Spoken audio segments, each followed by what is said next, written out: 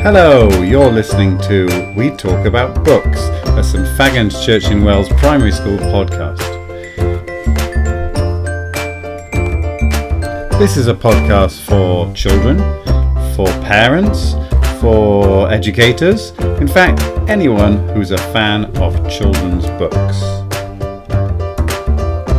So if you like reading, if you like hearing people talk about books they've read, if you're looking for a next book to read, this could be the podcast for you.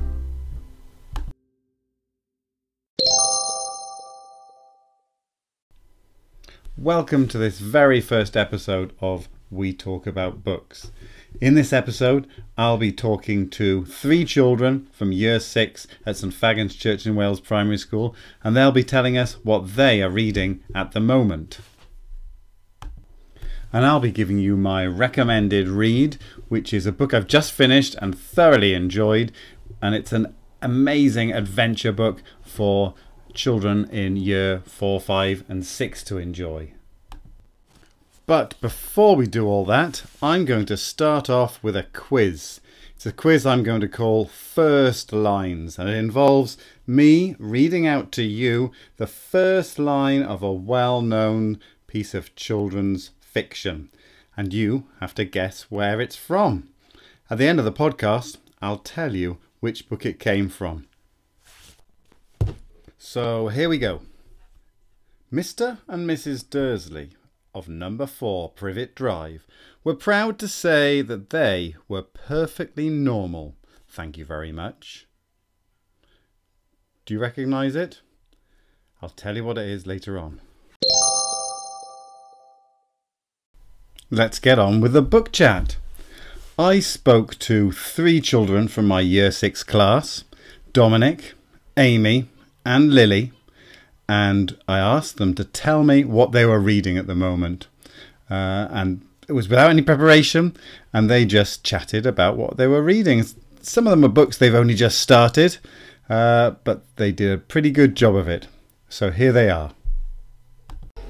Hello, Dominic. Hello, Mr. Wallace. What are you reading at the moment? I'm reading The Parent Agency by David Baddiel. This is a book of adventure and comedy. I like it because it's very different, and there's lots of funny twists. So what's it about? What happens in general? So there's this boy called Barry, and he has a list of things that he blames his parents for, and he has an argument with his parents, and he storms up to his room, and he says to himself 3 times, getting louder each time, "I wish I had better parents." The 3rd time it gets really loud, and he goes into another world, and he's called a stray, and there's other people called PC890, and he gets called into the parent agency, and he's going on trials to try and find better parents. So he gets to choose the parents, or they choose? So he gets to test out various parents.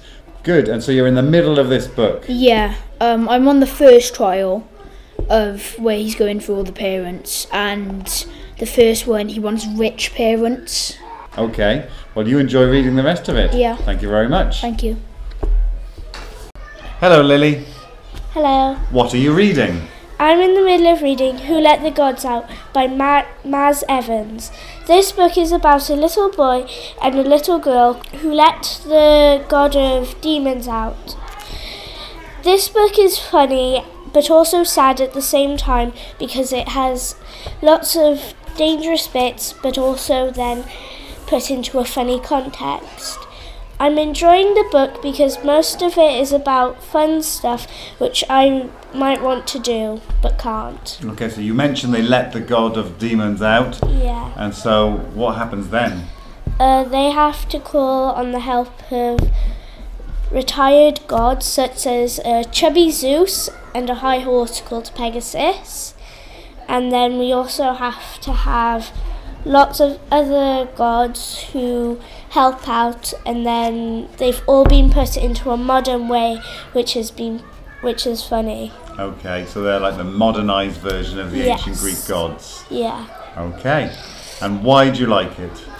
I like it because I enjoy reading it because it's very funny, and then it's also very emotional, but I enjoy the funny parts most.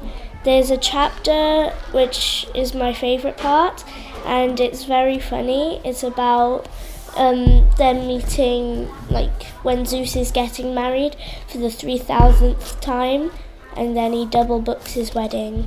Great, well I'm glad you're enjoying it, and I hope you enjoy the rest of it. And did you know there's 3 more books in the series after this to enjoy? No. Well, lucky you can read those too. Thank you. Bye. Hello Amy, Hello. what are you reading? I'm reading The Bubble Boy by Stuart Foster. I like this book because it's interesting and it tells you about a boy who's living in a hospital and he has a disease that makes him catch other diseases easily. So he's stuck in a bubble, which is the hospital. So that's why the story is called The Bubble Boy. So far I've read up. He's got a new nurse, a new doctor, but he's getting to know that doctor, and that doctor is quieter than others, but he then finds out what the doctor likes, which is planes. He does have a laptop which he can use Skype to call his friend, which has the same problem as him, but his friend is in another hospital in Philadelphia, America. I would say it's not that sad, but sad as well, because it's sad that he's stuck in the hospital because he can't go outside for fresh air and see what others see. Mm-hmm. And it's kind of happy as well because he's got friends that live far away though, and he has a sister as well that visits him a few times a week. It's different than other books because other books that I've read, they're really dramatic. I would ask him, has he ever thought of what it would be like to have friends that you could meet in real life and go with them? Okay, good question. Well, I hope you really enjoy the rest of that book, Amy. Thank you. Thank you. Now it's my turn to tell you about a book I've enjoyed reading recently. So here is my recommended read. The book is called The Last Wild, and it's by Piers Torday. And it's an epic adventure which is the first in a trilogy, which tells the story of a 12-year-old boy called Kester, who lives in a dystopian future, which is a future version of our world in which things haven't gone very well. Nearly all animals and plants have died out due to a disease called red eye. All the people live in the city, and they're ruled over by a sinister sounding organisation called the Factorium. And Kester lives in a boarding school, or is kind of kept prisoner in a boarding school called Spectrum Hall. And he's been put there, taken away from his father, who was a vet. And also we find out that his mother died some years ago, so he's not a happy boy. Here's how it begins. My story begins with me sitting on a bed, looking out of the window. I know that doesn't sound like much, but let me tell you where the bed is and what I can see from it. This bed is right in the corner of a room, only just big enough for it. And the bed is only just big enough for a kid my age. 12, just about to be 13, and skinny. The window is the size of the whole wall, made of special tinted glass. That means the room stays the same temperature all the time. The room is locked shut, and you need an electronic keycard to open the door. If you could open it, you would be in a long corridor with absolutely nothing in it, apart from cameras in the ceiling and a fat man in a purple jacket and trousers sitting opposite on a plastic chair, sleeping, most likely. Kester's life at Spectrum Hall is pretty bleak. The food is horrible. The children there bully him. The teachers are very mean indeed. And what's more, Kester doesn't speak. And this makes him seem even more different from the other children.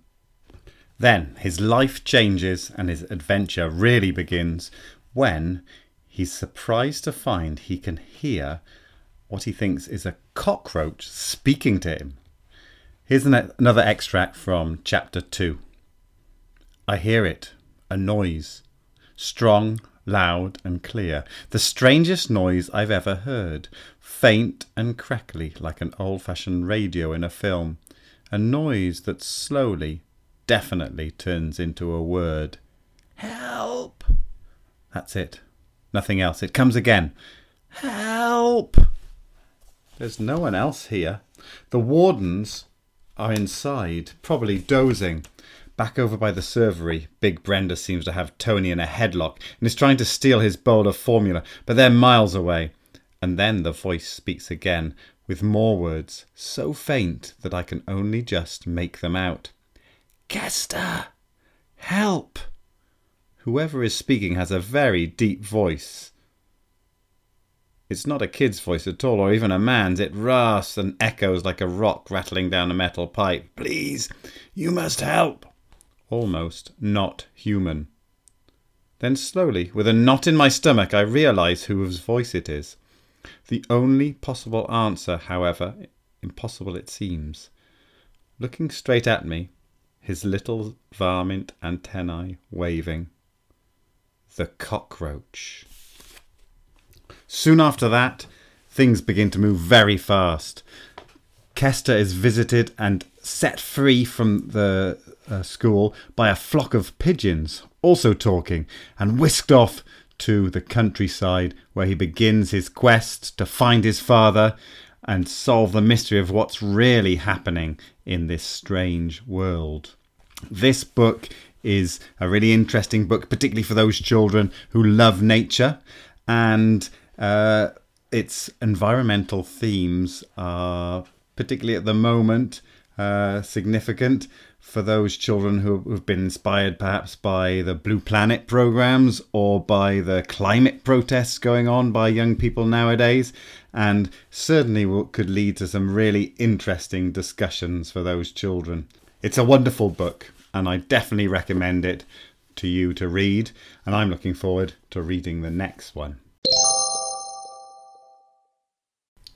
So we're coming to the end of our very first episode of We Talk About Books.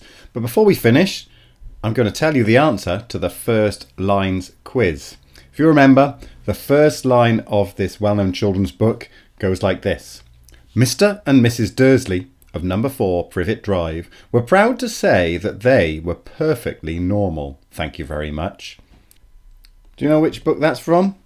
It is, of course, Harry Potter and the Philosopher's Stone by J.K. Rowling. Very well known and very successful children's series, of course, and if you haven't read it, I recommend you do.